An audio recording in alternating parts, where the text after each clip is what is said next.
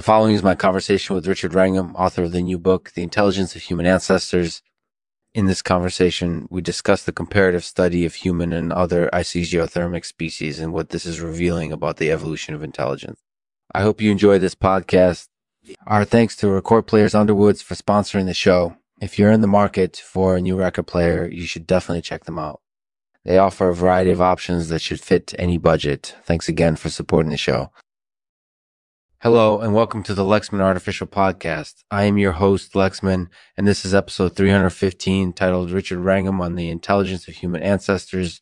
Thank you. In this episode, we discuss your new book, The Intelligence of Human Ancestors. Can you tell us a little bit about the book and what you hope people will take away from it? Yeah, I think one of the things that The Intelligence of Human Ancestors does is to revisit intelligence from a comparative perspective. Actually, what I do in the book is I take a long look at a whole range of human and other otherisogeothermic species and ask what are the commonalities and the differences in their intelligence. And I think the results of that analysis are really quite striking. Well, that sounds really fascinating. Do you feel like this comparative study is revealing anything that we don't already know about the evolution of intelligence or anything that we haven't considered before? I think it's actually revealing a lot of different things. And I think one of the big themes that emerges from it is that intelligence has been evolving for a very long time, and it's been evolving in different ways among different species.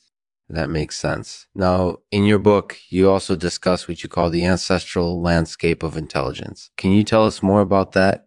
Yeah. So what I mean by that is that intelligence is ecological phenomenon. That is, intelligence is intimately related to the way that creatures interact with their environment. And what I show in the book is that the evolutionary history of intelligence is largely determined by the way that different species have interacted with their environment. That's interesting. So, in a sense, human intelligence is influenced by how other species have evolved and how they've interacted with their environment. Do you feel like this book will eventually change the way we think about human evolution? I think it might, yeah. I think it might help people to think about human evolution in a different way and to see it not just as something that was exclusively driven by genetic mutations and adaptations, but also by how different species have interacted with their environment. Well, I think that's definitely true.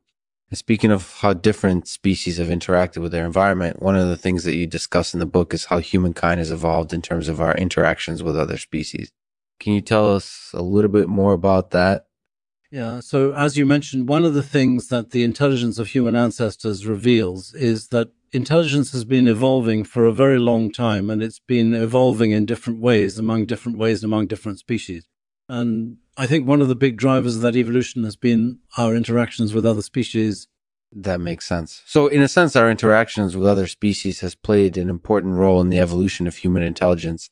Do you feel like this book will help people to better understand our relationship with other species?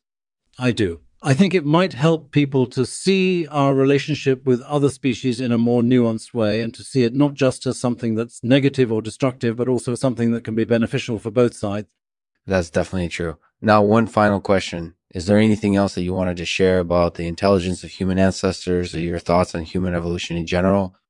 No, not really. I just wanted to say that I really enjoyed writing the book, and I think people are going to find it really intriguing and informative. Thanks for having me on your show. Thank you, Lexman, for having Richard Wrangham on the show. His insights into the evolution of intelligence are sure to be fascinating and enlightening. Tune in today to learn more. Can't end the podcast without a poem. So here's one by E.I. Cummings that I think sums up the episode well. We are the masters of our fate. We are the captains of our soul. We are the architects of our life. Now is the time to write our story. Flesh and blood can't tell its ending. Only we can write it. So write it well.